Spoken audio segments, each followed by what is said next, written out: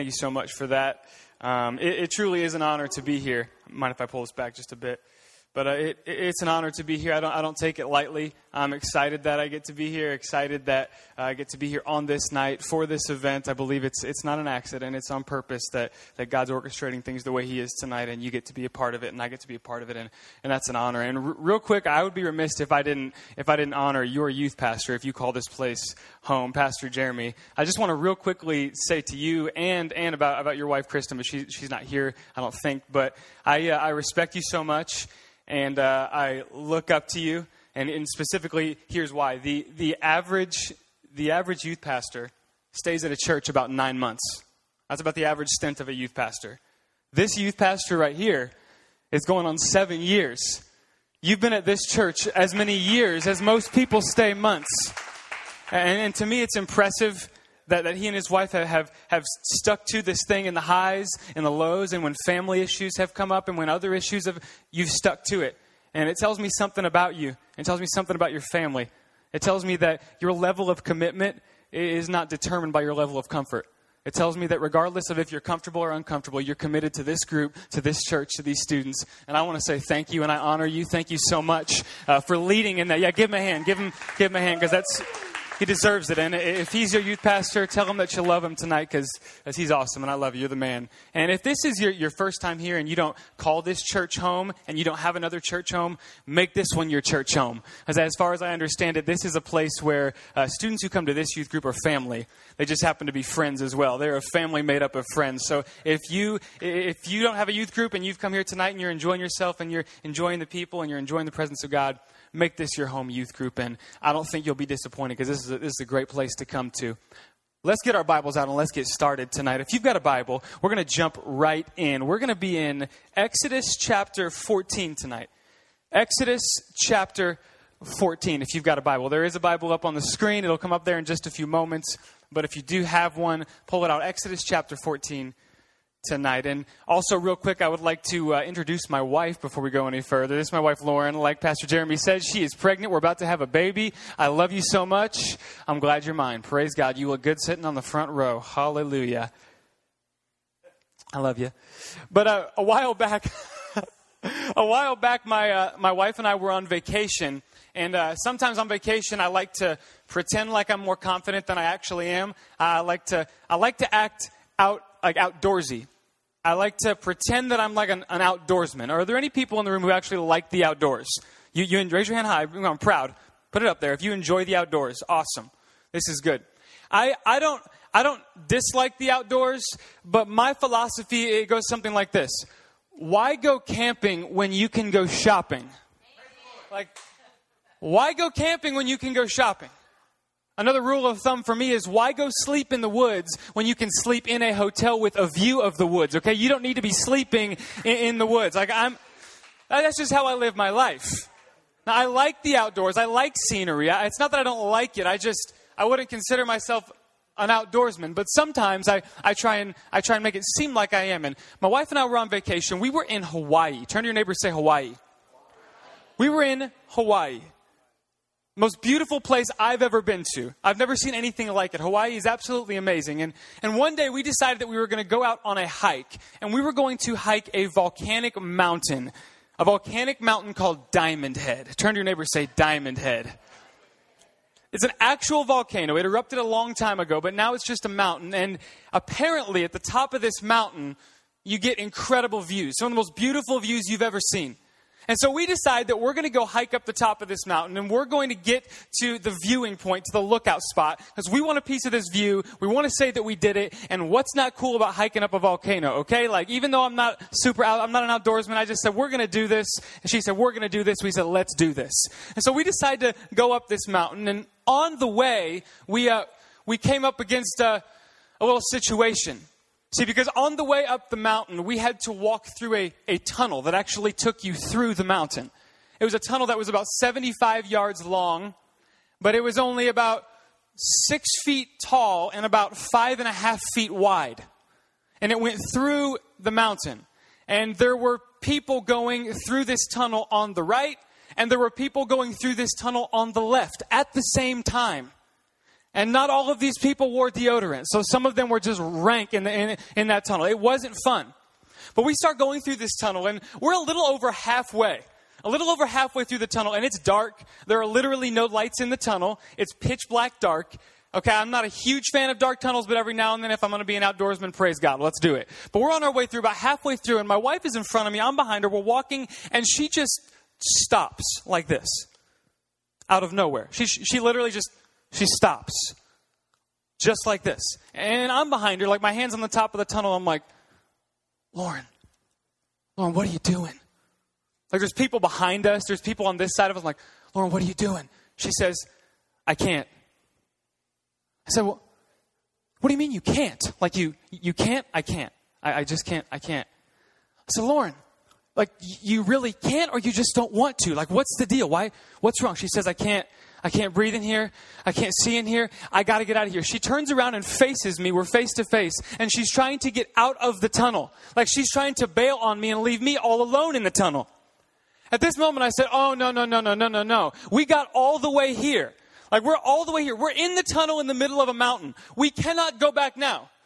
We can't stop now. And there's people behind me. I'm getting embarrassed. Not that I'm easily embarrassed, but I'm getting embarrassed, okay? People behind me, people on my left. I said, no. I all of a sudden just went into preacher mode. I said, girl, listen, if we're going to get to it, we got to go through it, okay, girl? We got to go. Like, we got to move. I started preaching quick. She hates when I start preaching to her when we're actually upset with each other because that just doesn't work out well.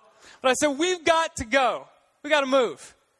To make a long story short, we ended up going, and she was brave and she was awesome, and I was actually freaked out too. I was just trying to be cool, trying to be an outdoorsman, trying to be tough when I was in there, trying to be confident. But we end up going through this tunnel. We get to the top of the mountain, and I kid you not, it is the most beautiful view I have ever seen in my entire life. You got Honolulu, like the downtown, the big city on the right, and then straight ahead, it literally looks like the end of the world. Like it's just the most beautiful thing I've ever seen. Never seen anything like it. And while we're up at the top of the mountain, I started thinking about just how close we were to never reaching the top of the mountain. I started to realize just how close we were to turning around and going back. But we decided together, you know what, we're here. We've come this far. I know we're in this tunnel. I know it smells like BO and it's hot as a mug in here like a sauna. I know all of these things, but we've got to keep going because we want to see what's at the top. And we had to remind ourselves, we've come all this way.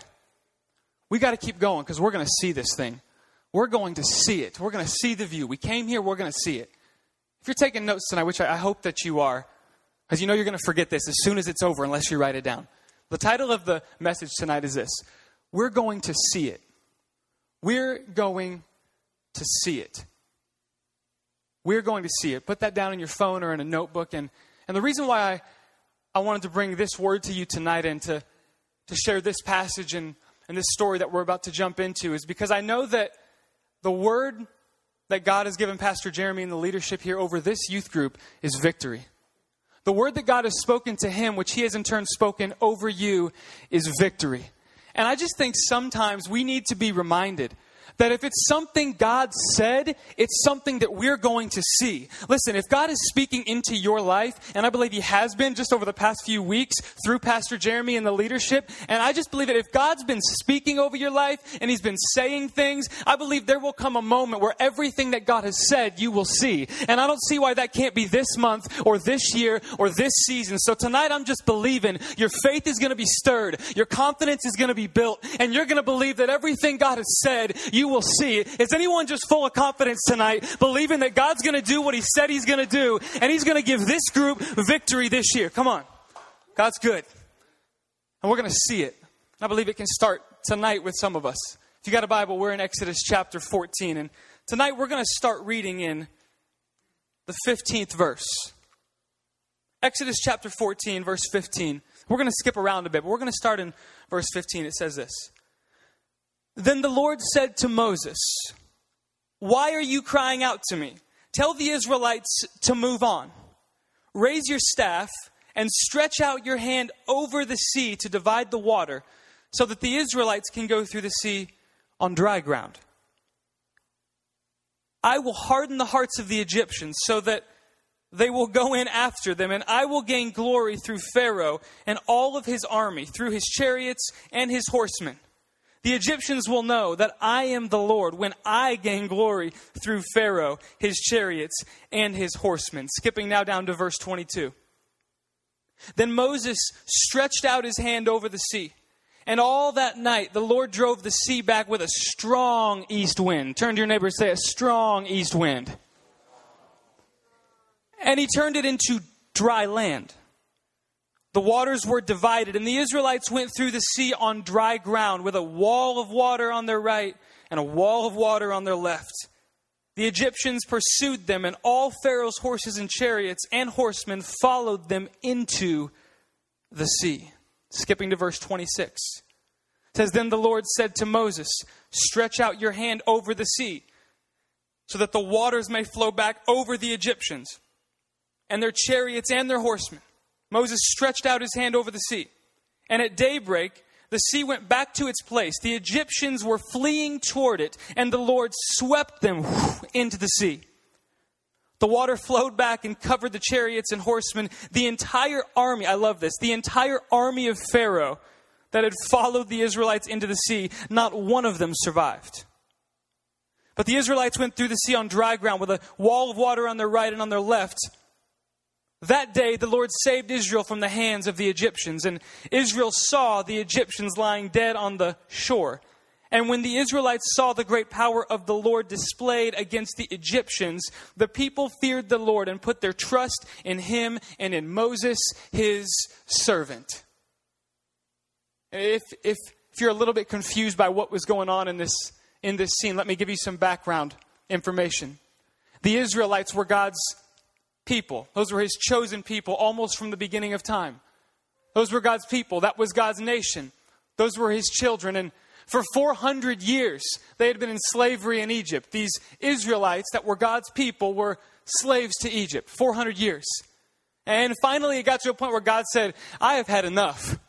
I've had enough of this. I've heard the cry of my people. If you've ever seen the movie Prince of Egypt, you know. This is real. Classic movie. Classic cartoon church movie. So good. So if you haven't seen it, you got to see it. It's so good. But God said, I've had enough. And so he called a man named Moses, who was a shepherd tending sheep out on the backside of the desert. And he sent him into Egypt to go and get the Israelites out of Egypt. And God had to send 10 plagues, and all this crazy stuff happened in Egypt. But finally, the Egyptians let the Israelites go. They let them go free. And this is 2.5 million people traveling across the desert towards Canaan, the promised land. And while they were on their way, they came up against an obstacle that they could not get around. See, they came up against a sea of water. And they had 2.5 million people trying to get across this water. Well, at the same time that they got to the sea of water, they were being chased down now by a sea of Egyptians. Because the Egyptians had changed their mind. They said, no, what have we done? We got to go get these Israelites and bring them back or kill them there. But they're not going free. And so the Egyptians were coming behind them, and the water was in front of them, and the people of Israel freaked out. Turn to your neighbor and say, they freaked out. They were freaking out. They were complaining. They were saying, we're going to die. We may as well have died in Egypt because we know we're going to die right here. This is it. This is the end. This is over. They were up against a problem. They had water on this side. They had their enemy on that side. It looked as if it was about to be over. And I love what God says to Moses. He said, Moses, why are you crying out to me? Tell the Israelites to move on. And I love this because we see such a great piece of God's character. See, because God shows up for Israel in the midst of their problem, and he decides that he's actually going to bring purpose out of their problem. He said, I know right now that you're in the middle of an issue. I know that there's a problem. You got a sea of water and a sea of people, but I'm actually going to give purpose and bring purpose out of your problem right now. See, God actually used the very thing that looked as if it would take them out and said, I'm going to use it to take them on to where they're called. Anybody in here like baseball? You don't have to love it, but you just kind of like it. Anybody like baseball when the Royals are winning, though? Like, you don't even like baseball at all, but when they're winning, hey, I'll wear the gear, right? I'll never forget watching the World Series. I know Pastor Kevin mentioned it last night, and the World Series was amazing. It was life-changing, okay? It was from the Lord. Praise God. We won the World Series, okay? In case you forgot. I'm proud still. But I'll never forget watching the World Series, and it was game 1 of the World Series, when I told myself, oh, it's over. We have no chance. It's over. It's bottom of the 9th. We're down by 1 run. Bottom of the 9th. We're down by 1. It's our last chance, and we're playing this team called the Mets. And the Mets, they bring in their closing pitcher in the bottom of the 9th when we're down by 1 run. His name was Jeurys Familia. Turn to your neighbor and say, Jeurys Familia. They bring in Jeurys Familia. Now let me explain this. This dude's a closing pitcher. He makes millions of dollars throwing a baseball, and he only has to throw like 15 pitches a night. He can throw so good that no one can really hit the ball. He's a closer. He's one of the best in the game. $4 million a year to throw 15 baseballs in a day. That's what he does. And I'll never forget when he was walking to the mound, being there in my parents' living room saying, this is over. This game is over. We have no chance. We're down by 1. They're bringing in the closer. But if you know how the game went, that's not how it went at all, because Alex Gordon came up to the plate and Jeurys Familia, the closer, the one who was supposed to take us out, he threw the perfect pitch that Alex Gordon hit out of the park to tie the game. We went on to win the game in extra innings. It was amazing, changed the momentum of the series, and I believe that because of that one moment, the whole series ended up being different. See, because the very one that was supposed to take us out actually ended up helping to take us on. And I know it's a ridiculous illustration, but I believe your spiritual life is so much more like that than you realize, because the things that you face, the situations you're walking through, the enemy trying to come against you, he wants to take you out, but God says, I'm going to use what he thinks will take you out, and I'm going to use it to take you on. See, God can take you places that you don't even think that you can go, because God makes a way out of no way. When it seems like you're finished, God says, I'm just getting started with you. See, because when your problem comes face to face with God's purpose, he propels you forward. Is anybody excited tonight about the fact that God can turn a situation around? He doesn't even release the problems, but he can redeem the problems when the enemy does. That is the God that we're serving. He says, I'm going to move you all on. So Moses, people are about to move on, but here's what I need you to do. I need you to grab your shepherd's staff and hold it out in front of you over the water. He said, grab your shepherd's staff. Lead these 2.5 million people with your shepherd's staff. Lead these 2.5 million people with something that you used to smack sheep with. And I just love this because it says so much about God and about our relationship with him. See, because God asked Moses to lead the people with a shepherd's staff. It's interesting. The shepherd's staff is something that Moses received in solitude. Yet God said, I want you to use it to lead the multitude. He said, Moses, this thing that was anointed in private, I want you to use it to start leading in public.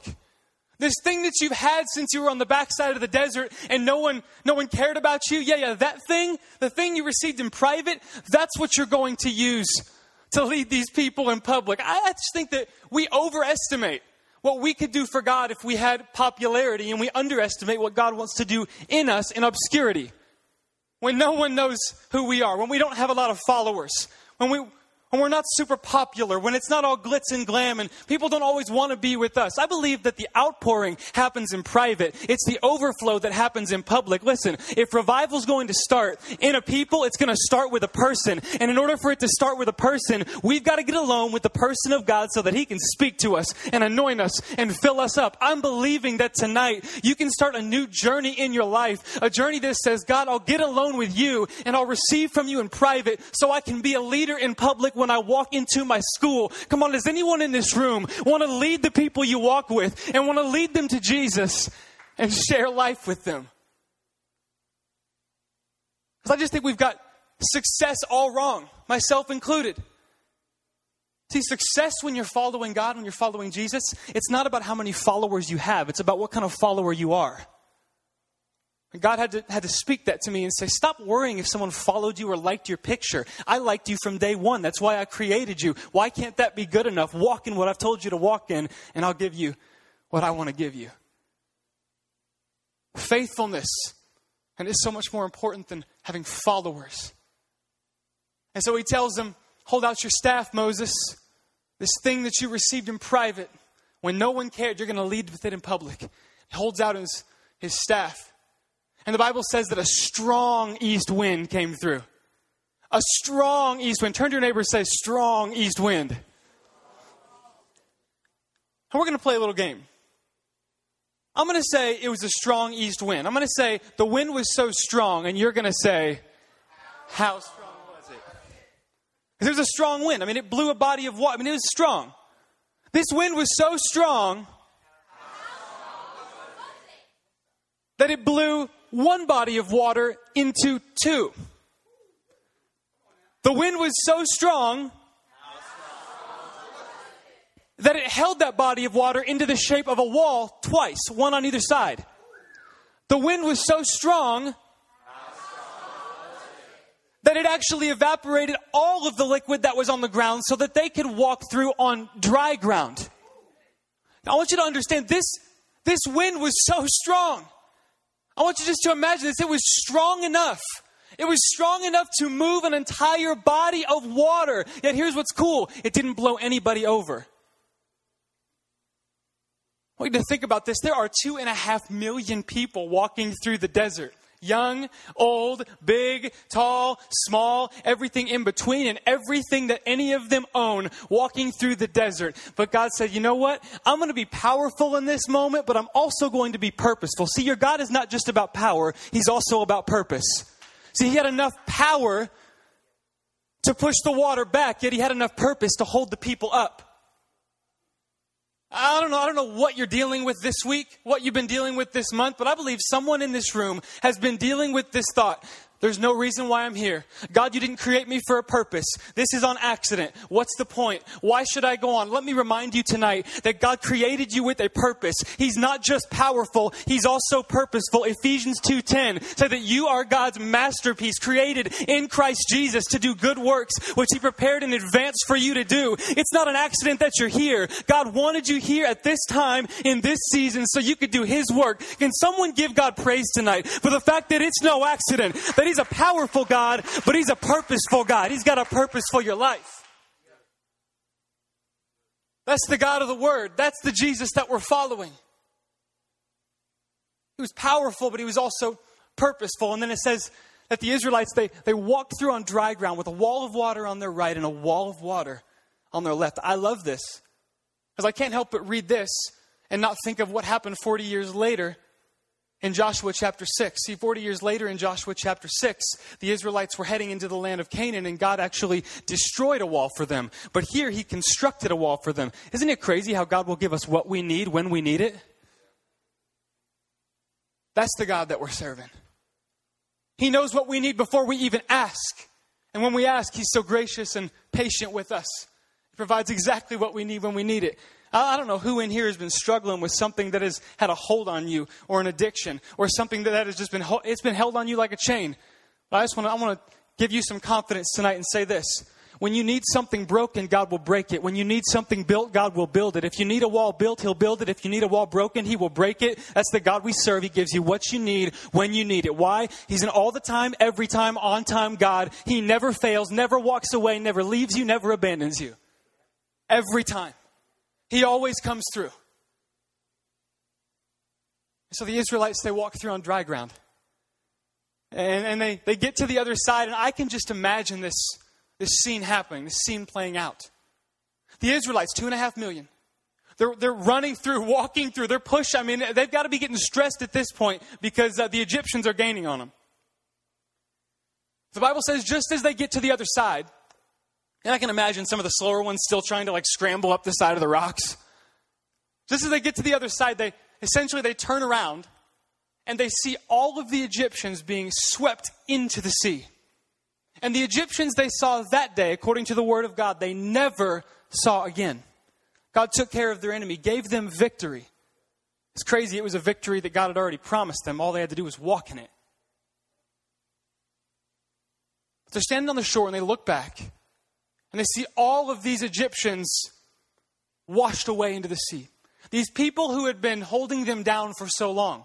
These people who had been abusing them for so long and chasing them for so long and demanding so much from them for so long. Boom. Washed into the sea. Over.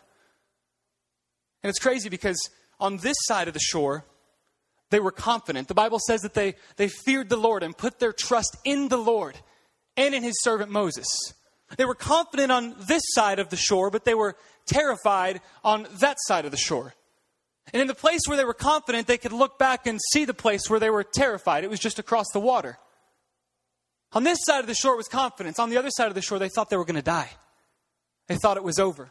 See, that day, when they were getting pinned in by the Israelites in the water, they honestly believed that they were about to attend their own funeral. Literally, like they thought, this is it. Somebody start building tombstones because this is it. Like, we're done. They literally thought they were standing there about to attend their own funeral, but God said, no, you're actually going to attend your miracle. Just watch and walk.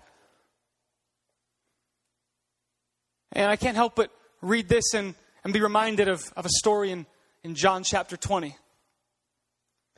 John chapter 20, this is after Jesus had gone to the cross. So if you don't know the story of Jesus, Jesus is the Son of God. He was sent to be the sacrifice for the sins of every single person. It's crazy. He knew all the things that we would ever do and still chose to do the one thing for us that would take the punishment away. And so Jesus, he had been beaten beyond recognition. He had a crown of thorns put on his head. Carried his own cross to a hill called Golgotha and had to be crucified on a cross for our sins. And then Jesus was taken down and he was put inside of a tomb. And a few days later, a woman came looking to put some spices around the tomb of Jesus. It was a woman named Mary. She came to the tomb looking to put some spices around the graveside of Jesus, making sure that he was taken care of, and making sure that even though he didn't have any honor going into the grave, that we would honor him while he's in there. And she was just going to essentially attend maybe a 1 or 2 or 3 person funeral. I mean, there wasn't a huge crowd of people. There's just a few people. And she goes to this grave, and when she gets there, the stone that was supposed to be rolled over the entrance had actually been rolled away from the entrance. And she goes and looks inside this tomb, and the Bible says that there's 2 angels sitting inside the tomb, and she starts to freak out because where she was expecting to see Jesus, there were these 2 men in there. And she freaks out, and the Bible says that she actually starts to weep. And she starts to cry. And she freaks out, and they say, "Woman, what's wrong? Why are you crying? What's wrong with you?" She says, "Sir, they've taken Jesus. Somebody has come in here and robbed this grave of the body of Jesus. Someone came in here and took Jesus. He's supposed to be here, and he's not here. Someone came and took him." And she's sobbing and she's crying, and as she's standing there crying, she turns around and looks up, and this is crazy. She actually sees Jesus standing in front of her.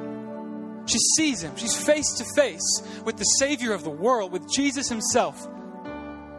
And the Bible says she doesn't even recognize him. She didn't even know it was him.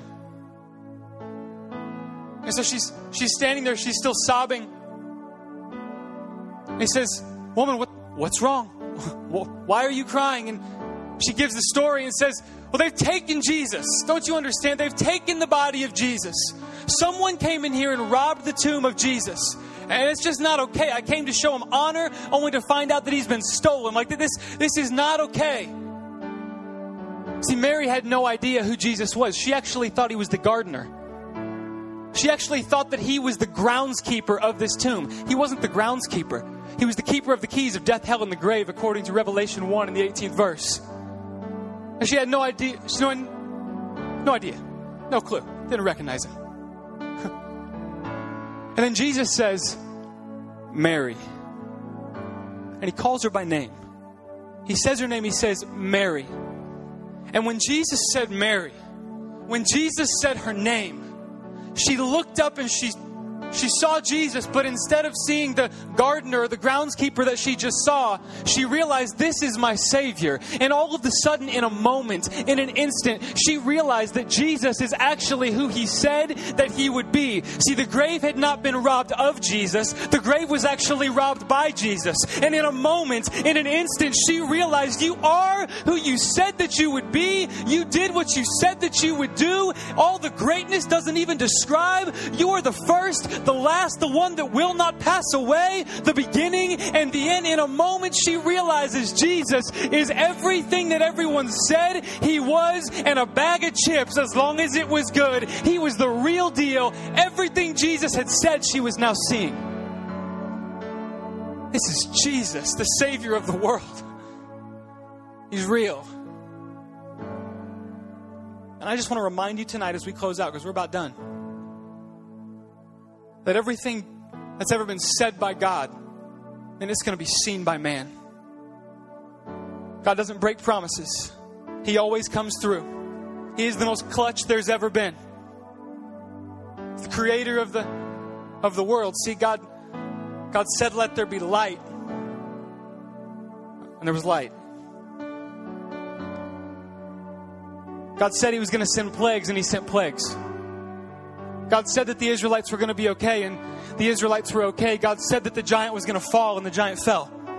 God said that a virgin was going to conceive of a baby boy, and his name was going to be Jesus. The virgin conceived of a baby boy, and his name was Jesus. And Jesus said, oh, the mute, they're going to talk. The deaf, they're going to hear. The lame, they're going to walk. The dead, they're going to rise. The people who are sick in body are going to be healed. The possessed are going to be freed. The addicted, man, they're going to be set free. And Jesus also said, He said, I'm going to go to the cross. And He went to the cross. And then Jesus said, I'm going to go to the grave. And Jesus went to the grave. But Jesus also said, I'm not just going to go to the cross and go to the grave. But after I go to the cross and go to the grave, I'm actually going to walk up out of that grave after 3 days. And here in this moment, in this instant, she realized everything that He had ever said. She now saw in the flesh, Jesus living, victorious. And I just want you to know tonight that the same God who stood outside of that tomb as being resurrected, He's still alive. He's still working. He's still powerful. He's still purposeful. And I'm believing that God's got a plan of victory for your life over this year. Can we give our God some praise? Can we stand to our feet all across the room? Stand to your feet. Listen, let God know that you appreciate Him. Give God a little bit of praise for the fact that He's never changing. He's always the same from day one, the beginning and the end. He's the same. He's unchanging. He's the Savior of the world, and He actually created it too. If I could have every head bowed, every eye closed in this place,